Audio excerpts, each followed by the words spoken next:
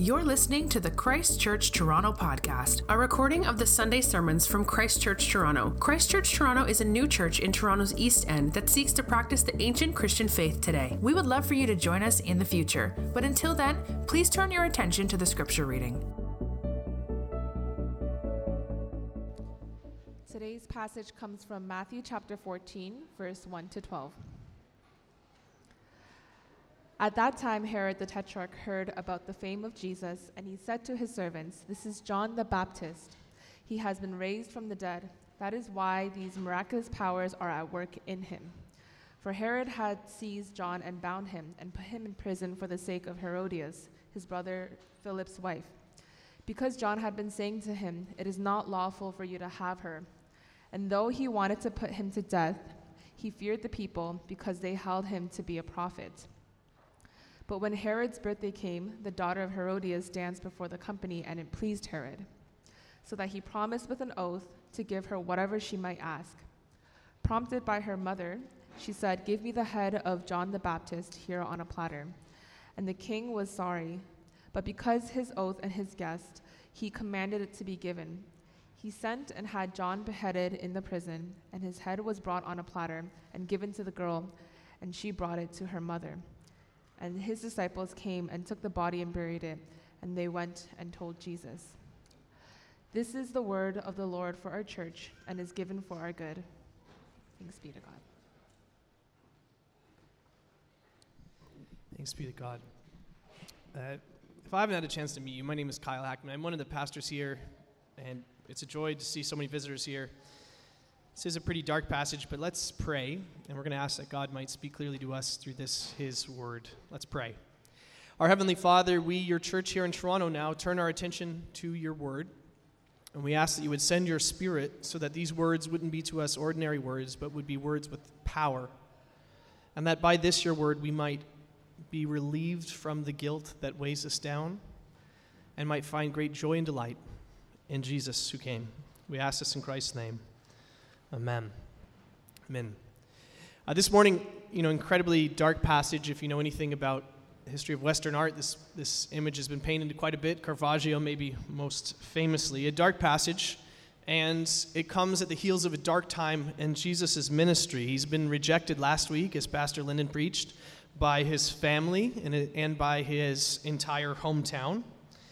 And now we find that John, the one who was to pave the way for Jesus, is not only imprisoned, but he's executed. And not only is he executed through some sort of ordinary means, but in the most grotesque and mocking way, his head is served up on a platter at a drunken dance party.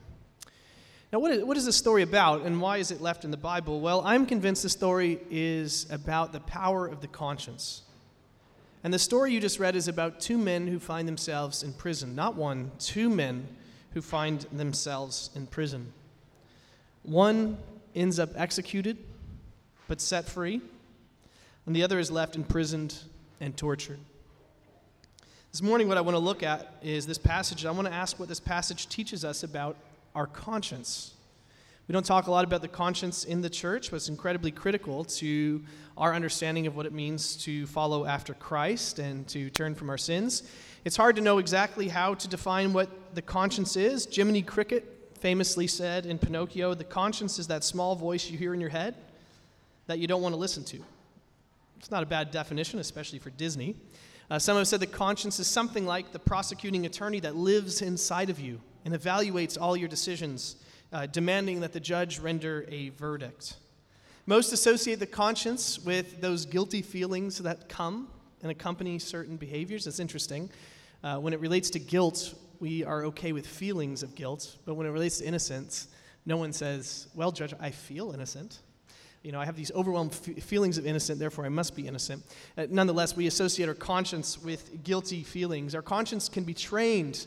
It can be sharpened, but it can also be dulled and ignored and untuned and even silenced in our lives. But in a very real sense, our conscience won't go away, and it's always there. And this morning what I want to ask, and move somewhat quickly, is what do we do with the conscience?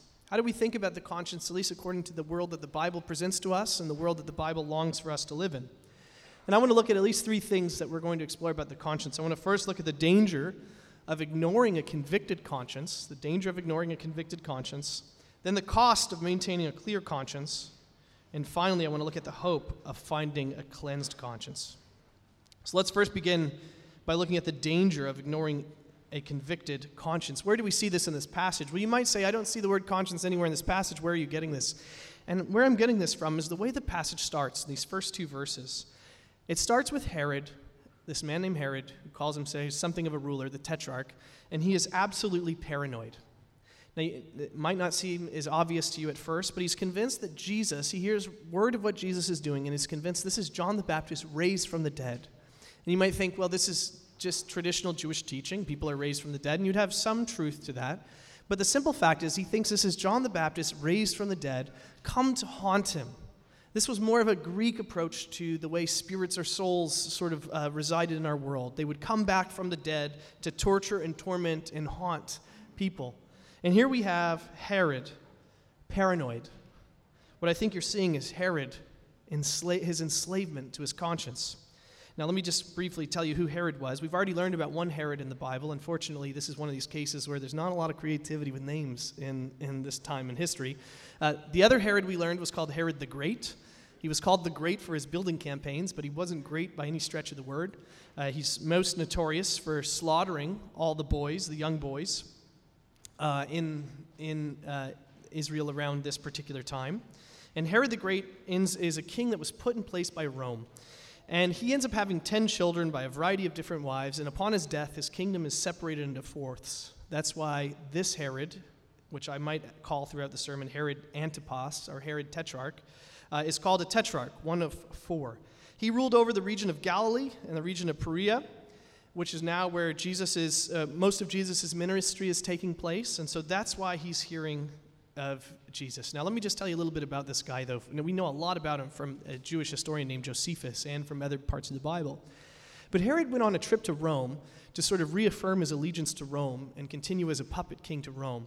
And while he was there with the other four rulers that were to reign over around the region of Israel, Josephus tells us that he fell in love with the wife of his brother Philip. And they had an affair. And in the midst of the affair, they both decided to divorce their spouses and to marry one another. And this was an incredible scandal, not just because of the adultery, not just because of the affair, not just because of the divorce, but also because the Bible explicitly prohibited marriages in this type of relationship. A sister-in-law marriage while the brother-in-law is still alive is something the Bible forbids. It's interesting. The Bible cared a lot about these power dynamics that our society's eyes are opened very clearly to lately. Long before sort of society became passionate about it, they thought there's something unhealthy about the way these relationships work out and go into marriage. And so this was explicitly prohibited in Leviticus 18 and Leviticus 20. And so this created a national scandal.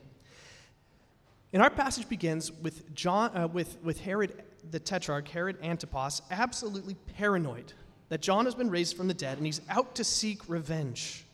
And what you're seeing is a man who's enslaved and imprisoned because he's ignored his convicted conscience.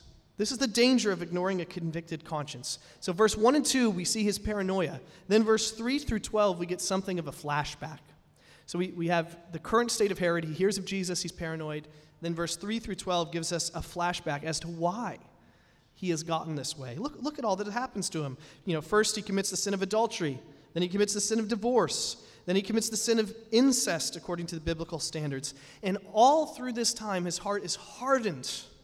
He hears his conscience saying, you ought not do that. And he continues to do it anyway. And rather than God just turning him over, letting him continue to live this way, God sends a prophet, John the Baptist, whose duty and job it was to prepare the way for the Messiah to come. And John probably believed it was his duty to call out to the king what the heinousness of this sin so that he could awaken the king's conscience. And maybe, John thought, Herod would come to his senses, turn from his sins, and this would be the means by which the Messiah would rise to prominence and glory. God in his kindness doesn't turn his back on Herod despite him constantly ignoring his conscience. And how then does Herod respond? Well, John's prophetic responses, we are told elsewhere, and in Mark's gospel, he's quite interested in listening to John preach. But because of the drama it's causing in his house with Herodias, his wife, he sends John to jail. And eventually, his wife / former sister-in-law, and his niece, who's sensually dancing at a drunken party, hatch a plan to murder John the Baptist. What does God do to a man who hardens his conscience this way, who ignores a convicted conscience? Well, God still gives him another chance. He sends Jesus, and Herod hears of the great works of Jesus. Time is not too late. He could turn from his foolishness, turn from his sins, acknowledge the wrong with which he treated John the Baptist. But what does he do? Well, he ignores his convicted conscience again, and he assumes that Jesus must be John the Baptist raised from the dead, out to torment him. This is the danger of ignoring a convicted conscience. It will leave you restless. The great theologian of the 17th century, John Calvin, wrote it this way: Because bad consciences are wont to tremble and hesitate and turn with every wind, Herod readily believed what he dreaded. With such blind terrors, God frequently alarms wicked men, so that after all the pains they take to harden themselves and to escape agitation, their internal executioner gives them no rest, but chastises them with severity. This is the danger of ignoring a convicted conscience. Your conscience becomes something of an internal executioner, as Calvin says, that gives you no rest. You're left troubled and restless. I don't know if anyone else has started this Netflix series on the Murdaugh murders, this prominent South Carolina family. It starts off with this family with generations of lawyers. They're sort of the patriarchs of this small town in South Carolina, and it starts out like any other Netflix documentary. There's a crime that happens, a heinous crime, and evil starts to compound on evil, and you ask yourself, why am I watching this? But what's shocking about this particular documentary, unlike most murder mystery documentaries, which I find myself watching quite a bit of, is that all of a sudden it's not just a son or a father or a grandfather that's caught up in the evil. All of a sudden you find out that the whole family is caught up in this cycle of evil. And in fact, the whole family is working one with another to train one another to ignore the feelings their consciences are given. You find that they're colluding to dull the sensation of their consciences, and it shouldn't be a surprise to anybody that a family committing such crimes and training one another to dull their consciences find themselves doing what? Abusing substances. No surprise. This is always the case. It's always the case. That as the conscience screams at you, what do you have to do? You numb it down with medication, with substances which make you not hear the voice of your internal executioner screaming out that you ought not to have rest. This is the danger of a convicted conscience. You'll find yourself troubled, restless. The great Cambridge theologian of the 16th century, William Perkins, said, "The conscience provides for us the beginning of our final judgment." What am I trying to say? I'm trying to say there's a great danger for you right here, right now, for ignoring your conscience, no matter how small of an action you may have committed that your conscience is crying out against you, or how big it might be. Your conscience is something of a prosecuting attorney which resides inside of you, in which nothing is hidden, including your thoughts. And maybe some here today are burdened and weighed down by conscience, or at least you were at one point. You could hardly function, and you know something of what it feels like to enjoy substance to dial down the pains of conscience. But now you hardly hear the voice of your conscience. That prosecuting attorney sounds so distant and so far away. Here's the great danger in fighting your consciences. Are you listening closely? Is that you can win. You can fight your conscience hard enough, and you can win for a while. But the Bible says there's a day of final judgment coming where you will stand before your Creator, and that conscience will serve as your prosecuting attorney, reminding you of the ways in which you were called out. You knew not to do certain things, and you knew to do certain things, and you were restless, and yet you ignored it and suppressed it. This is the danger of fighting a conscience. You just might win, but you'll end up with a troubled and restless mind. Next, let's talk about the cost of maintaining a clear conscience.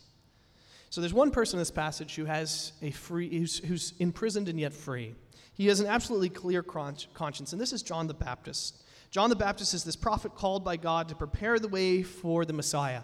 And as I stated, he calls out the sins of Herod, tells him of how heinous the adultery is and the incest. He speaks clearly to the people that this is against God's law and it should not be condoned. And he felt by conscience he must do this.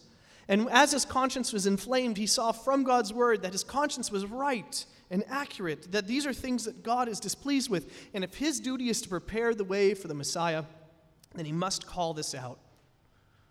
And yet, as he calls this out, what ends up happening? He ends up in prison. He ends up beheaded. He could have been careful. He could have been nice. But he wanted to die with a clear conscience. What is the cost of a clear conscience? Well, it feels like it costs your life. Does it not? I mean, think about it. Herod could have had a clear conscience, but what would it have cost him? All along the way, he could have stopped this downward trajectory of evil and vile and sin. But what would it have cost him? Would it cost him something of a sensual affair as he lost his relationship, the pleasure of this affair as he tried to cut it off? And even after the marriage, as he cuts it off, realizing it's evil, would it cost him a relationship? Even in this drunken stupor, as he makes this sinful vow, he just shouldn't have compounded sin upon sin by following through on this vow, but what would it cost him? Would it cost him his reputation in front of his friends?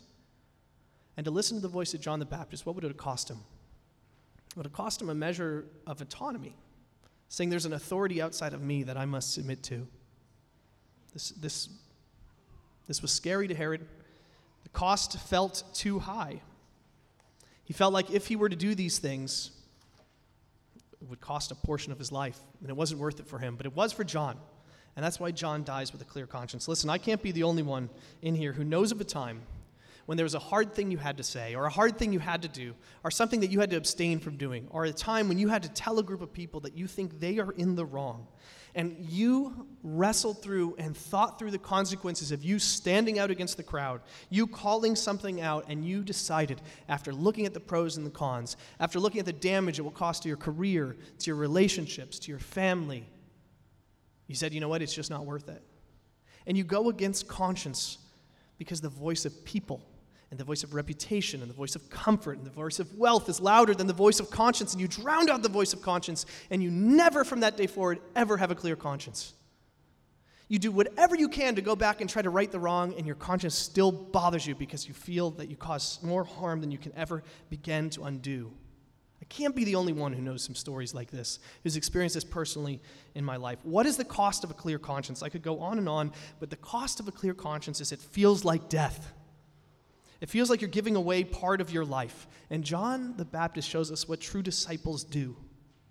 They give part of their life. Did Jesus not say, "Come to me, all you who are laboring and heavy laden, I will give you rest"? But did he not say, you must take up your cross and follow me? A portion of you will feel like dying as you come to him. And this is the cost of a clear conscience. It will cost you life. You have to learn to deny yourself, take up your cross. It will feel like death. Now, thirdly, what if we would love a clear conscience, but it's too late? What if we want desperately a clear conscience? We wish we could turn back time in a time machine, make a different decision, say the right thing at the right time, stand against the crowd at the right time, not participate in that thing we participated in. Is there any hope for finding a cleansed conscience? Well, even in Herod's drunken state, in his drunken sense, even he knows that a bad oath ought not be fulfilled. Even he knows there's a way in which he can turn from the wrongs that he has done. There's hope that he can find a cleansed conscience. He knows it, but he turns away from it. What do we do if we want a cleansed conscience? If a clear conscience is no longer an option because we failed, how do we get a cleansed conscience? And this passage tells us all about the hope of finding a cleansed conscience, but in a very subtle way. You know, if you read a lot of commentators, they're puzzled by this passage because they would say in all of Matthew's gospel, this is the only passage that's not directly about Jesus. And I spent a lot of time thinking through, that's an interesting point. How do sermons are to lift high the name of Jesus, to celebrate the work of Jesus. How does this passage relate to Jesus? But it's interesting, if you look at how the passage ends, this passage is all about Jesus. Because this is about a transition of John's ministry, who is paving the way for Jesus, and his ending becomes a preview of how Jesus' ending is going to take place. But what happens with John's disciples? They go to Jesus and they tell Jesus after they bury John. John's disciples become Jesus' disciples. Remember, John's mission was to pave the way for Jesus, to be a faithful witness, to make a path. And is that not exactly what he's doing here? In John's death, as he dies with this clear conscience, he paves the way forward for the people of God and the Messiah to bring salvation into this world. The one that is unjustly put to death takes on the wrongs of others. You see, remember what John said when he first saw Jesus? What did he call him? He said, the Lamb of God who takes away the sins of their world. Maybe I could say it this way. If you have a guilty conscience, if you have a convicted conscience that you've ignored, if your conscience right now is dull, you've ignored it for far too long, there was a sin that used to make you feel so disgusting now that you don't even notice anymore when you commit it, well, what can you do to get rid of it? Well, you can try to do good works. You could say, maybe if I could just be martyred like John, then I could find a clear conscience. Maybe if I could do enough good works, pile up enough good works, then somehow this will cleanse my conscience. But let me tell you, no matter how many good works you do, it might clean your conscience moving forward, but it can never clean your conscience going backwards. You will always deeply regret that you're the type of person who did the thing you did, I promise you. So the other option is you can seek a diversion when you have a convicted conscience. You can be busy with work, not think about what your conscience tells you to reflect on. You can find substances that numb and distract you from the voice of your conscience. And you know what's terrifying? This is a pretty good path. It'll work. Your conscience won't be cleansed, but at least it'll be quieted.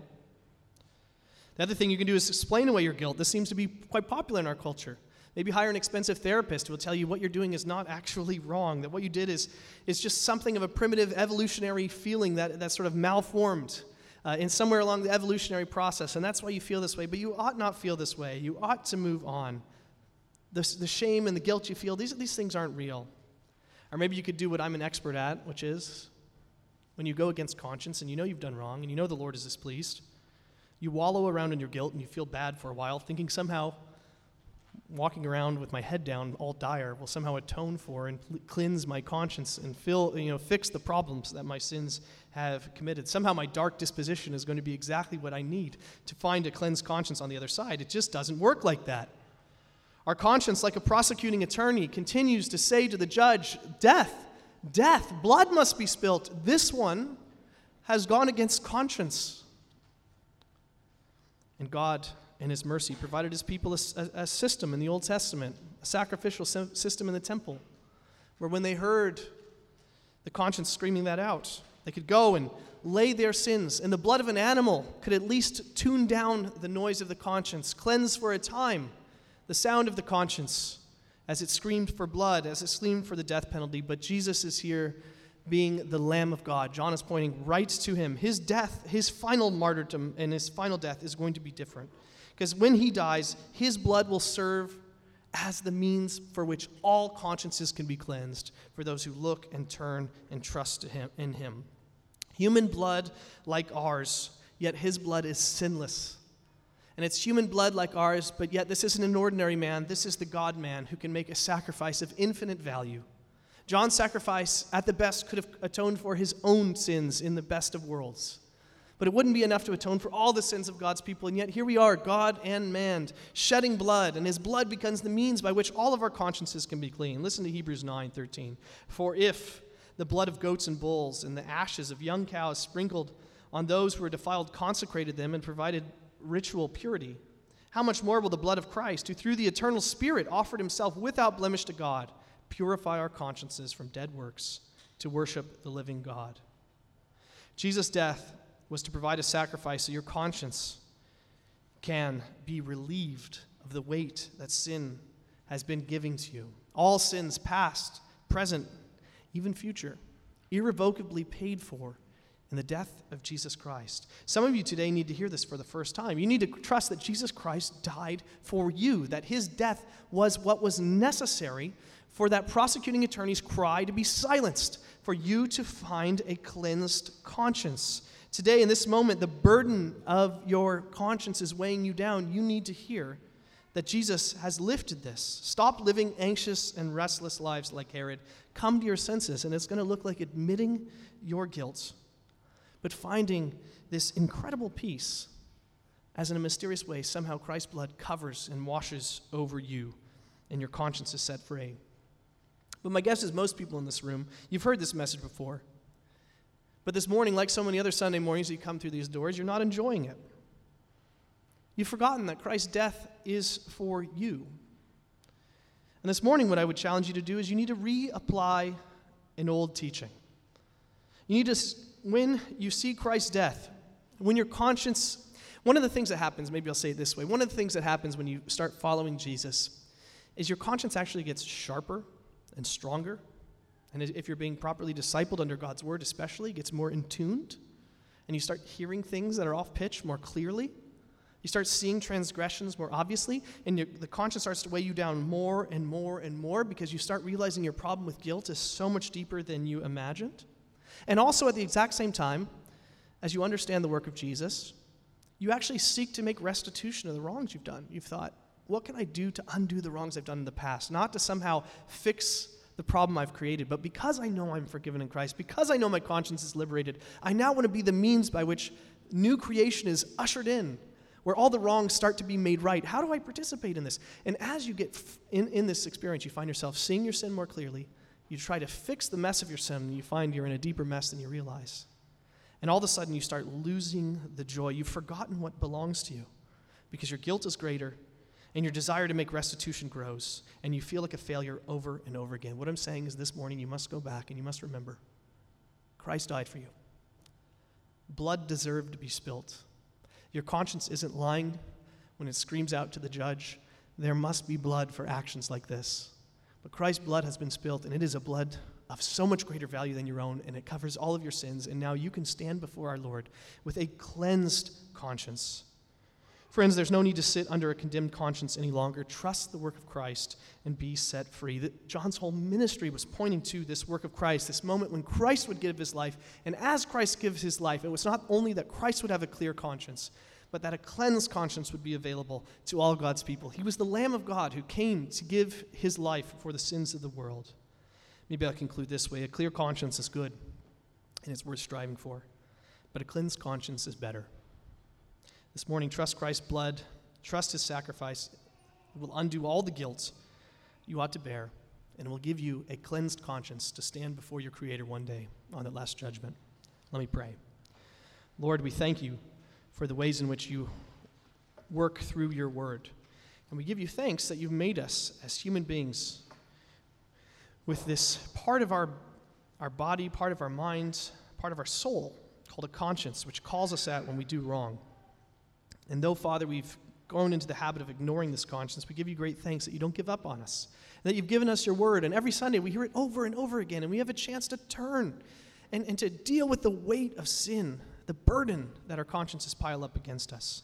This morning, Father, if there's anyone here who's never trusted in Christ, who doesn't know the power of that blood, of what it means to say his death was on my behalf, it was what I deserved, and knows what it feels like for the weight of the conscience to be lifted off their shoulders, would you allow that to happen this morning by your Spirit's power, we pray. And for the many of us here who come in week and week out, and we've become joyless, and we've forgotten about the great power of the blood of Christ, and we've assumed that it's our duty now to clear our conscience, it's our duty to do whatever we can to live with a clear conscience, would you remind us of the great power that comes with the cleansed conscience because of the blood of Christ? And when we understand that, would you set us free to be the type of people who regularly turn from our sins and work to fix the wrongs we've done in this world? Make us into this type of people, we beg and pray in Christ's name. Amen. Thank you for listening to the Christ Church Toronto podcast. For more information about our church, you can visit our website at christchurchtoronto.ca or email us at info@christchurchtoronto.ca.